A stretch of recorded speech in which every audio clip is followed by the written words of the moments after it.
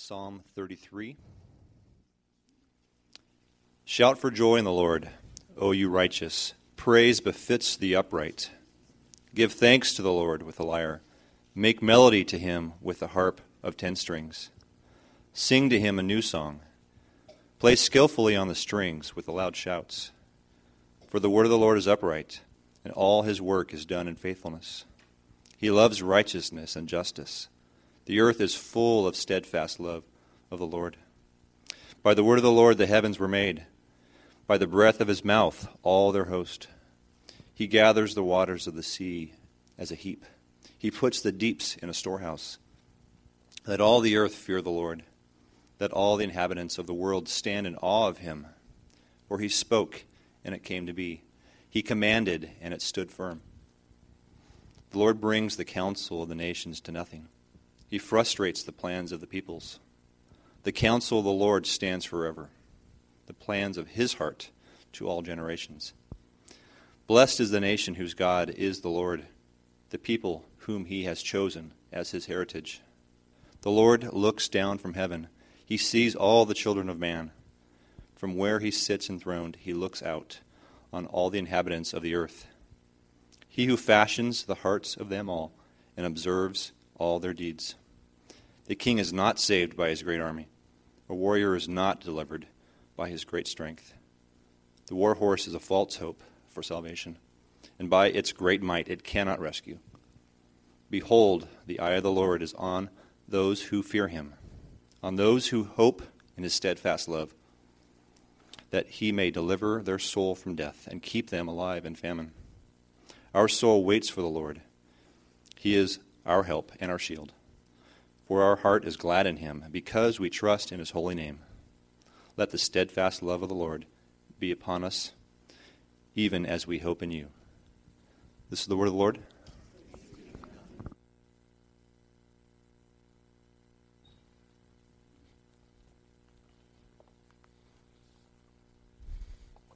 Well, good morning again. We're continuing our series through the book of Exodus. The series title is The Gospel According to Exodus, and we are going to begin in chapter 2. But if I can tack on the very last verse of chapter 1 in order to start, and I encourage you to follow along with me. I'm going to read a few verses and then make some comments, and then we'll consider some implications at the end. But beginning at verse 22 of chapter 1, the very last verse of chapter 1, and then I'll work my way into the second chapter.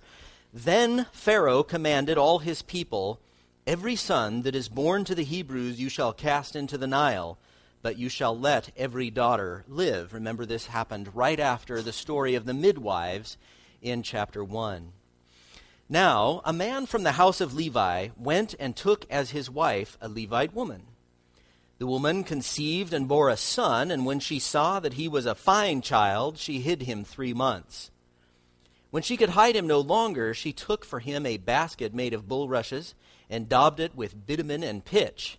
She put the child in it and placed it among the reeds of the riverbank, and his sister stood at a distance to know what would be done to him. Now, what phrase stands out to you as maybe, let's just say, the weirdest phrase in that particular? Now, there's a lot of stuff going on here. There's a pharaoh trying to kill babies, and there's a mom that puts her son in a basket. But for some reason, the verse that really sticks out to me is, why is that there, is the one where she says, when she saw that he was a fine child, she hid him 3 months. Now, what is with that? Like, if she'd had an ugly baby, this would have been, well, I don't know about this one. I mean, every mom, and sometimes it's funny, right? I mean, sometimes it is funny what moms think is cute. You know, I mean, I had like quadruple chin going on. I was an ugly kid as a baby, you know, and my parents thought that I was so cute. So now what is with this? When she saw that he was a fine child, she hid him 3 months. Now, I just got to tell you this. Guess what the literal translation of this is? She saw that he was good. She saw that he was good. Now, this is the first section, okay, there weren't chapters when it was written. So let's say this is the very beginning of the book of Exodus. And it says, and she saw that it was good. Now, what does that remind you of? Genesis, doesn't it? So you got this sentence that kind of sticks out there like, what mom doesn't think her child is beautiful? And different translations handle it in different ways, but weirdly similar to the creation account where God did something amazing in a scenario that was chaos, formless and void. And now all of a sudden God steps into this and he does something and he starts to bring order and he starts to do something cool in creation. And he looks at it and he says, that's good, that's good, that's good, that is very good. So that's interesting. Maybe this phrase is used here at the beginning of Exodus to remind us of the beginning of Genesis and to show us that God is creating again. My argument here is that the first chapter of Exodus is comparable to the first verse of Genesis, talking about, and the earth was formless and void, and darkness hung over the face of the deep. And then chapter 2 of Exodus is similar to what God begins to do there through the rest of chapter 1 of Genesis and chapter 2 of Genesis. God inserts himself into formless and void and does good things. Now, if that's the case, what is he creating in Exodus? If we're supposed to see that little clue and say, that kind of reminds me of the beginning of the only other book of the Bible at this point, that kind of reminds me, it's at the beginning of this one, it's the beginning of that one. So it's about creation, it's about God coming into formless and void in order to bring order. So what is it that he's making what is it that he's making in Exodus? He's making a people. He's making a people. This is the genesis, can I say, of the people of God, where God takes them out of slavery and he brings them to Sinai and eventually to the promised land, and he creates a people for himself, and his goal is that he would be worshipped by that people. Isaiah 43, he calls them my chosen people, the people whom I formed for myself that they might declare my praise. That's important. Why did God do the Exodus? Why do we have this book? He says, my chosen people, the people whom I formed for myself that they might declare my praise. God formed, God made, God created the Jews. He created his people. And this is a major Bible theme. This isn't just in the first couple of chapters of these two great books of the Pentateuch. But this is a major Bible theme that God makes a people for himself. Even still, even this morning in this little room here, God made a people for himself. 1 Peter chapter 2, but you, Christians, are a chosen race. Well, that sounds familiar. You are a chosen race, a royal priesthood, a holy nation, a people for his own possession, that you may proclaim the excellencies of him. So this is the because statement. This is why you were made God's people, that you may proclaim the excellencies of him who called you out of darkness into his marvelous light. Those are creation words. Once you were not a people, Exodus words, but now you are God's people. Once you had not received mercy, but now you have received mercy. So implication here is that we are designed to be gathered by God to praise him. We are designed to be gathered by God to praise him. We're designed. We did not evolve randomly. We were designed. And we were designed to be gathered. We are not supposed to be aloof from the church, better than the church, separate, isolated from the church. We're designed to be gathered by God, not by amazing pastors, not by celebrity church people, not by a certain kind of worship style or whatever it may be. We are designed to be gathered by God to praise him. That's the purpose of the gathered church. It's not that we can all find personal fulfillment. It is so that God can be glorified by a group of people that he made for exactly that purpose. And I don't think I'm reading too much into this passage. It's just one word, right? It's just that Hebrew word tov. God said it was tov. God said it was good. But I'm thinking, because it's the beginning of this book, Similar to the beginning of the last book, I think what we see here is God creating a people for himself, and we see him doing the same thing today in the church. Now, in verse 5, the story continues. Now, the daughter of Pharaoh came down to bathe at the river while her young women walked beside the river. She saw the basket among the reeds and sent her servant woman, and she took it. When she opened it, she saw the child, and behold, the baby was crying. She took pity on him and said, "This is one of the Hebrews' children." Then his sister said to Pharaoh's daughter, "Shall I go and call you a nurse from the Hebrew women to nurse the child for you?" And Pharaoh's daughter said to her, "Go." So the girl went and called the child's mother. And Pharaoh's daughter said to her, "Take this child away and nurse him for me, and I will give you your wages." So the woman took the child and nursed him. When the child grew older, she brought him to Pharaoh's daughter, and he became her son. She named him Moshe, because she said, "I drew him out of the water." Now, God is not mentioned in this paragraph, but I would suggest that he's the main character here, right? Because this is written like a miracle. It's written like a miracle story. Babies were being killed in the Nile, but Moses floats on the murder water and was saved by this nice lady. Plus, you've got this irony that Pharaoh actually pays for the clothes and education and the raising and food of the guy who's going to end up leading the exodus that he's trying to prevent by murdering all the babies in the water. I mean, the irony is kind of amazing. And so what it shows you here is that God is doing something. He's not even mentioned here, but like the book of Esther, he's still the main character.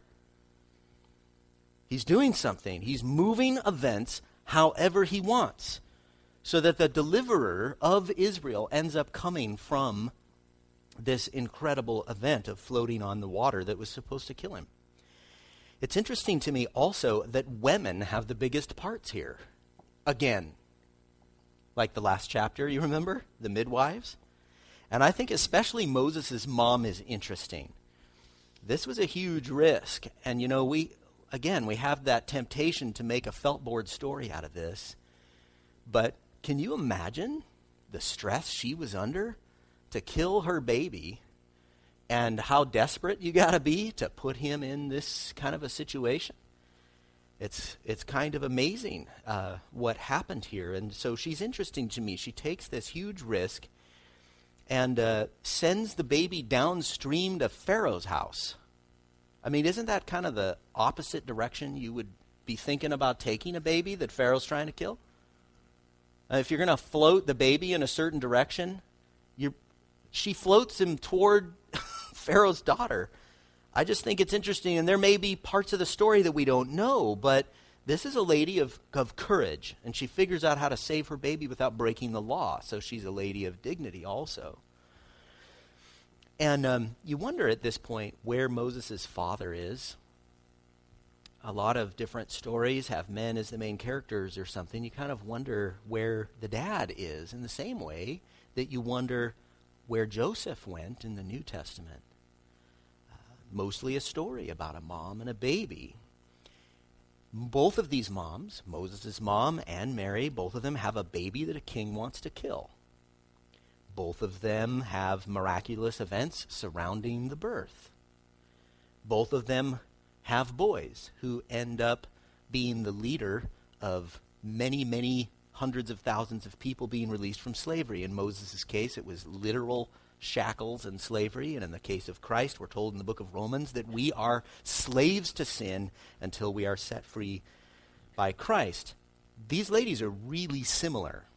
Wouldn't surprise me if we get to heaven and we have a hard time telling them apart, like Amy and Diane. These guys are typological twins. They lived at very different times in history, and yet they're really similar, aren't they? Moses' mom and Mary. It's no mistake that the birth of Christ and Moses are similar. That's on purpose. When Jesus was born, God was doing something familiar. The Old Testament often functions like that, like a template for the New Testament. See, God lays down roads in the Old Testament, and then he drives the semi-truck Jesus down that road in the New Testament. Think about all the unexpected Savior babies in the Bible. Unexpected, like babies that came to barren moms or old moms. You know, Isaac.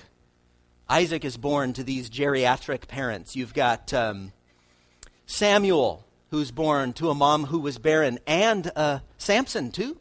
Samson ended up delivering the whole country as he was kind of a goofball as an individual, but God used a goofball like Samson in order to deliver the country, but his mom was barren also, and he was also a miraculous birth. I think Obed, remember who his parents were? Ruth and Boaz. Yeah, that was kind of miraculous too, and it was miraculous because of what Ruth ends up doing, this unbelievably crazy reverse proposal that she does in that book also has marks of beauty and dignity and God all the way through the story. So you've got all of these unexpected Savior babies. You know, Obed ended up saving Naomi's line, which had died out, and ultimately he became the great-great-grandpa of King David. So you've got a lot of unexpected Savior babies in the Bible. And so you've got roads that God paves in the Old Testament, and then he drives the big Jesus semi-truck down that road so that when Jesus comes, we see that God is doing something familiar. This is the kind of thing that God does. He saves people miraculously by sending deliverers in this unexpected and miraculous way. And all of that similarity, I think, gives us confidence in God. God knows what he's doing.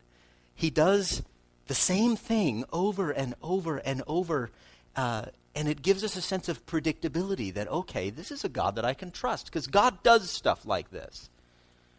And as I've said so many times recently, I think it's so cool that the thing that he does over and over and over has to do with a mom and a baby. So this isn't just about nations. This isn't just about people like Pharaoh. He's a bit player here. We don't even know his name, because this is about a mom and a baby that end up creating this deliverance for a whole bunch of people trapped in slavery. That's just a cool story. For God to repeat that over and over and over, that's the kind of God we have. All right, so the story continues. I'm going to read through verse 22, beginning at 11. I'm going to read through 22. Now, one day, when Moses had grown up, he went out to his people and looked on their burdens, and he saw an Egyptian king beating a Hebrew, one of his people. So we're already starting to see Moses act like a deliverer here. It's almost like he has kind of an inborn DNA, he knows in his marrow that he is a deliverer of people, and he feels the injustice and so on. So verse 12, he looked this way and that, and seeing no one, he struck down the Egyptian and hid him in the sand. When he went out the next day, behold, two Hebrews were struggling together, and he said to the man in the wrong, "Why do you strike your companion?" He answered, "Who made you a prince and a judge over us? Do you mean to kill me as you killed the Egyptian?" Then Moses was afraid and thought, surely the thing is known. Yeah. I know I said I was going to read through 22, but I can't help myself here. This is a common theme also through the rest of the Pentateuch, and that is that God's people reject the deliverer that God sends. Because what he says here, who made you, boss? You know, who made you the Jello prince or whatever? This happens over and over. Is Moses being rejected by the very people that God sent him to save. What we see in the first couple of chapters of Exodus is like a prelude, almost a table of contents type of thing, of things to come.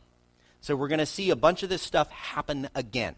We're going to see people leaving Egypt, going down to the area of Midian. We're going to see people rejecting Moses. We're going to see a bunch of these kind of things happen again. Okay, verse 15. When Pharaoh heard of it, he sought to kill Moses. Wouldn't you love to know the backstory of what's all going on here? We'll have to rent the video when we get up in heaven. When Pharaoh heard of it, he sought to kill Moses, but Moses fled from Pharaoh and stayed in the land of Midian. And he sat down by a well. Now the priest of Midian had 7 daughters, and they came and drew water and filled the troughs to water their father's flock. The shepherds came and drove them away, but Moses stood up and saved them and watered their flock. When they came home to their father Reuel, he said, "How is it that you have come home so soon today?" They said, "An Egyptian delivered us out of the hand of the shepherds and even drew water for us and watered the flock." He said to his daughters, "Where is he? Why have you left the man? Call him that he may eat bread." And Moses was content to dwell with the man, and he gave Moses his daughter Zipporah. She gave birth to a son, and he called his name Gershom, for he said, "I have been a sojourner in a foreign land." Key word in that section, delivered. Verse 19, and they said, "An Egyptian delivered us out of the hand of the shepherds." This is who Moses is. It's what God made the dude to do, was to deliver people. And yet here he is at the end of verse 22, and we're going to see things change next week, the awesome story of the burning bush. We've got, but right now things are not so great for Moses, and it reminds us a little bit about Joseph a few chapters earlier, where he's all of a sudden in a really bad spot, and it looks like the story's over. He's massively alienated, not just from Pharaoh's house where he was raised, his mom and all of those folks, but he's also alienated by his racial people. He's alienated from the Jews as well. So he's gone. He's out of the picture, and you think, okay, well, that was kind of a cool story, but it's over. But God has more to do with him, and we'll see that next week. Now, this whole chapter is framed by a very important Bible symbol, and that's water. It starts with water, and it ends with water. And in both cases, the water is a form of deliverance, and that's not a mistake. The whole chapter is framed by water, which is a really important symbol in the Bible. Moses floats on the murder water at the beginning of the chapter, and Moses saves the ladies with water at the end. And again, it's not a mistake that this happens this way. It's no mistake that water is so important in telling this story. See, with Moses, first of all, you've got him floating on the Nile. Then you've got him watering Jethro's flock in that key section in verse 19, he delivered us. Later on, the Nile is going to be used for the curses, turning the Nile to blood, and that'll be one of the things God uses in order to glorify himself, which results in the people finally leaving. They are going to pass through the Red Sea. A lot of water going on in that one, and a really cool moment of the birth of this whole nation as they pass out of captivity into the wilderness and eventually the promised land, passing through the Red Sea. You've got water from the rock going on in this passage, in this book. We're going to see it later. And then later on, they're going to set up all these rules at Mount Sinai for how God's going to tell them how to worship me. And basically he's going to say, look, when you're doing stuff at the temple, the stuff that you use, the utensils, need to be clean, so you need to wash them. And God uses the word sanctified. So all of these utensils, tongs and stuff for flipping stuff on the altar, these things need to be washed. They need to be washed in water, ceremonially cleaned. And same thing happens with people. You get a weird rash or something like that. You are washed and made clean. And the point of this water then is if it's used on the people that are not clean, and if it's used for utensils, then they can be used for worship. If, the utensils can't be used if they aren't ceremonially sanctified. And the people can't be part of the community. They have to go outside the camp unless they are ceremonially clean and washed. So water is a really important symbol that we see all the way through Moses' life. And there's another guy in the Bible that uses water all the time. Again, Jesus. Jesus shows up in this passage here, baptized in the Jordan River. Eventually, the Israelites are going to pass through the Jordan River, but Jesus was baptized in there. His very first miracle, turning water into wine, wine being symbolic of wrath and blood and Old Testament substitutionary death, and water being an example of purification that happens to make people clean. It's his very first miracle. These are symbols. He walks on water. Jesus calms the sea. He calms the Sea of Galilee at one point in order to show his dominance over water. He commissions his disciples to go and make disciples, baptizing them in the name of the Father and the Son and the Holy Spirit. A lot of water going on with the most significant people in the Bible. And that symbol of water doesn't just look forward to Christ, but it also looks back to Noah. There's a lot of water happening in that story too. Noah would have been killed by the waters, except God gives him plans for an ark. Moses would have been killed by the waters, except that God provides a little ark for him too. These are not mistakes. God does this kind of thing. God saves on the very waters that were meant to kill. Now, these symbols and these similarities that we see in the Bible are not mistakes. This is the same kind of a thing that we see in a classic piece of literature, right? So the English majors in the room, you're familiar with this. You've seen this before. You remember the eyes and the green light and the Great Gatsby and stuff like that, right? You remember high school and you remember the symbols. Great authors use these kind of symbols in order to communicate. These aren't just cute little literary flares, though, that we see in the Bible. These are symbols that are used on purpose to teach us. Water represents purity. Ultimately, it represents salvation, often used in the context of delivering or sanctifying. Moses and Jesus are surrounded with water, and we understand what water is for. You get cleaned by water. Have you seen in the news this last week of this guy that they call the dirtiest man on earth?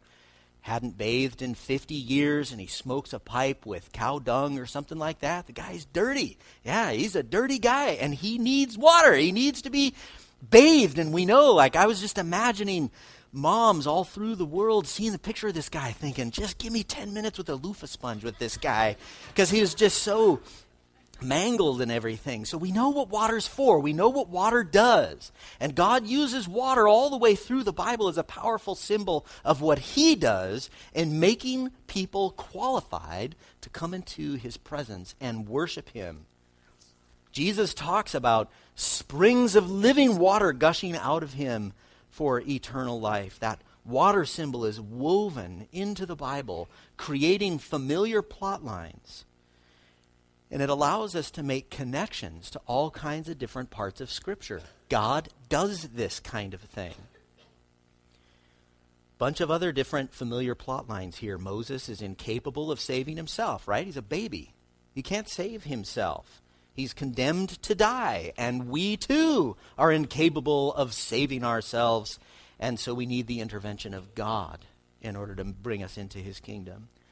Moses was saved from death, and we too are saved from death. And water becomes that symbol of our salvation also. Baptism.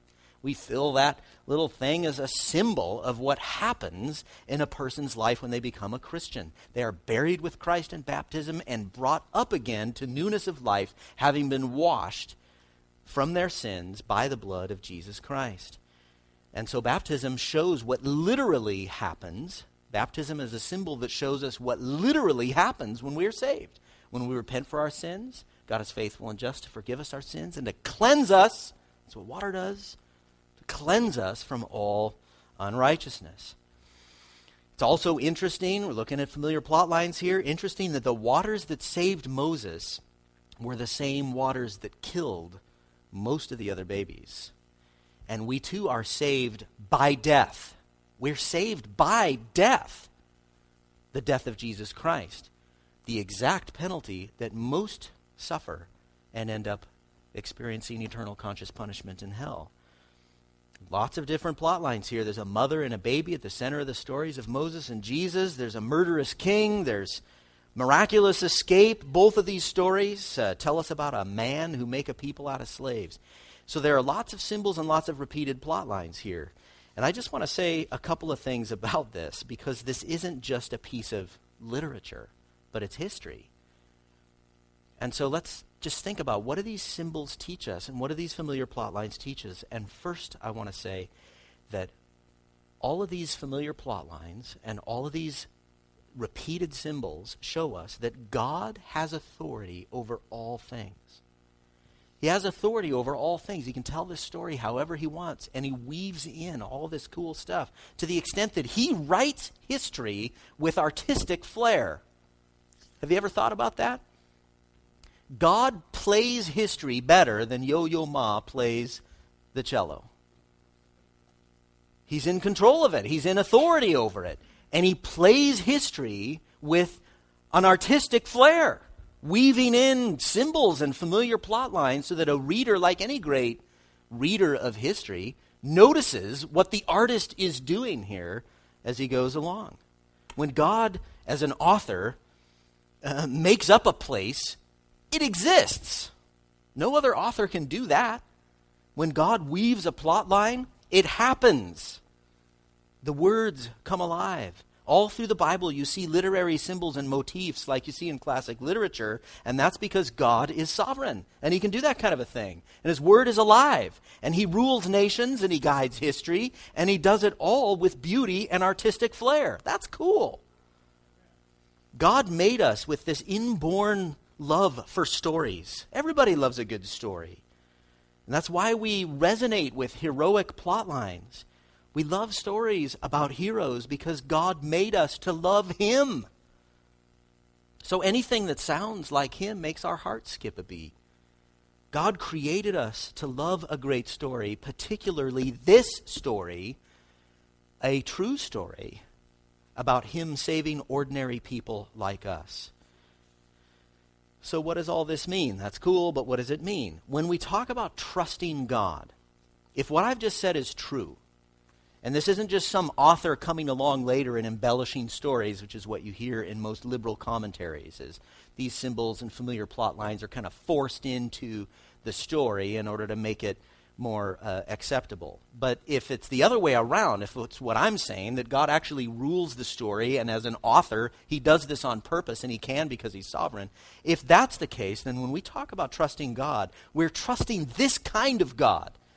We're trusting a God who wields creation with ease and with a love for redemption over and over and over again, and with artistic flair.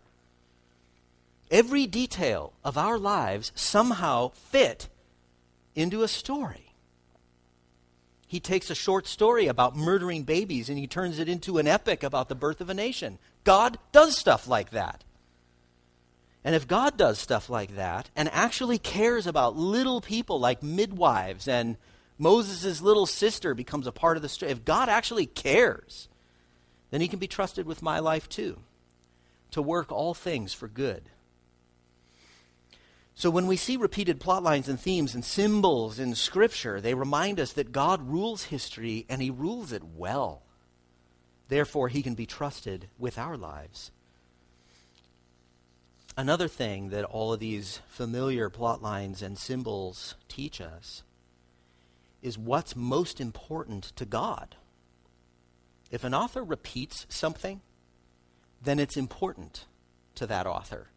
And God, as an author of history, tends to do a lot of the same thing over and over again in order to kind of like sign his name on these moments of history. Is like, yep, I did that, and I did that, and I did that. Hey, remember this? I did it here. I also did it there, and I did it there, and I'm going to do it again. And he signs his name on this stuff. It shows us what's important to God. It is part of the author, capital A, being clear to us as a reader. The epistle genre, all these letters in the New Testament, give us propositional statements to emphasize different ideas. But in the narrative genre, Old and New Testament, God uses stories. And he is a great storyteller. When we see repeated plot lines and symbols like this, they are important to us for understanding what God is trying to emphasize. And the Passover meal is a great example of this. God, through the meal of the Passover, he tells the story of how he saved us. And then he says, eat the story. That's just really cool. We're going to do that later this morning, where Jesus came and he took the Passover meal and adopted it to himself. He fulfilled the Passover meal so that when we do this together, we are remembering what God did. But we're not just signing a doctrinal statement. We do that. As Christians, propositional truth is important. And so we do read and study and sign things like doctrinal statements. But there's more than that. We eat doctrinal statements. And we do it together. I mean, isn't that fun to have a meal with the people that you like the most?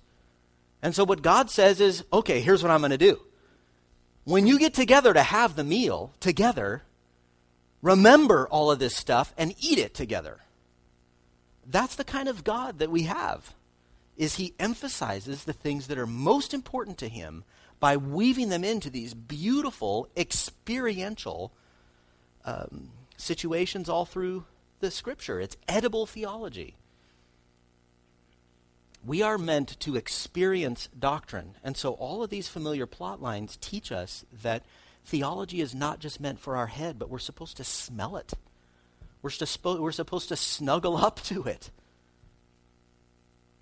We are meant to enjoy the truth, not just agree with it, not just, fine, I'll do it, but God created his ways and explains wisdom in such a way that is meant to be enjoyed. His word is meant to be savored. It's not just about memorizing trivia in Scripture, but it's ruminating on it, like a dog with a bone. So the birth story of Moses reminds us of all these other Bible stories, and this is by design.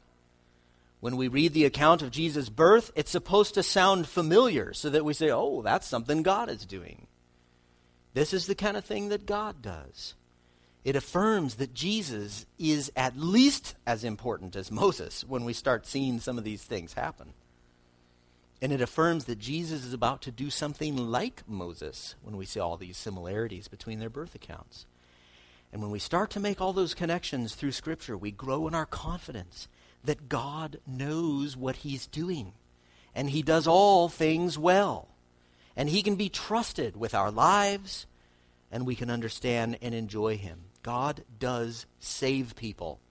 And we're going to see that all the way through this book of Exodus. But it's not just some story that happened 3,500 years ago. God saves people today and this morning.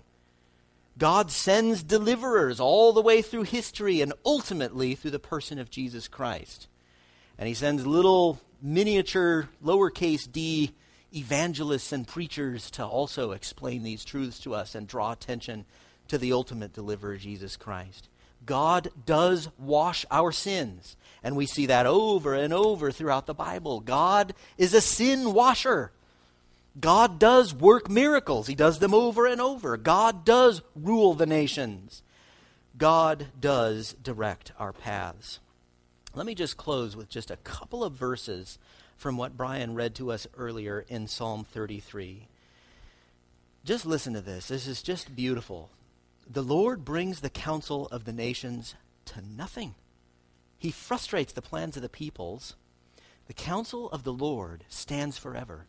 The plans of his heart to all generations. Blessed is the nation whose God is the Lord, the people whom he has chosen as his heritage.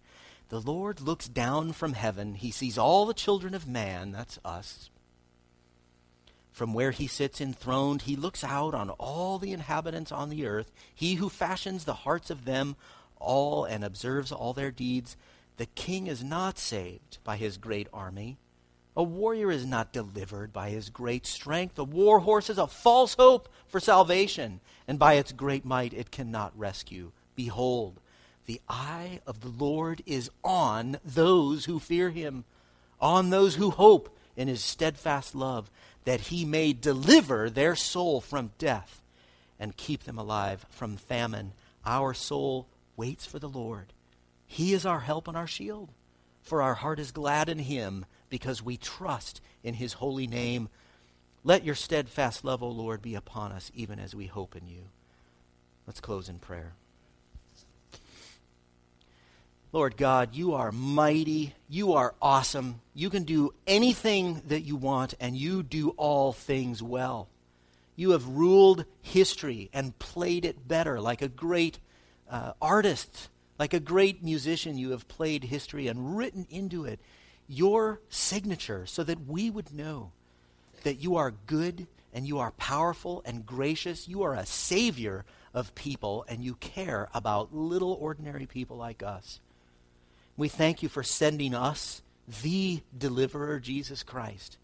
And we thank you for washing us from our sins because of his substitutionary death on the cross.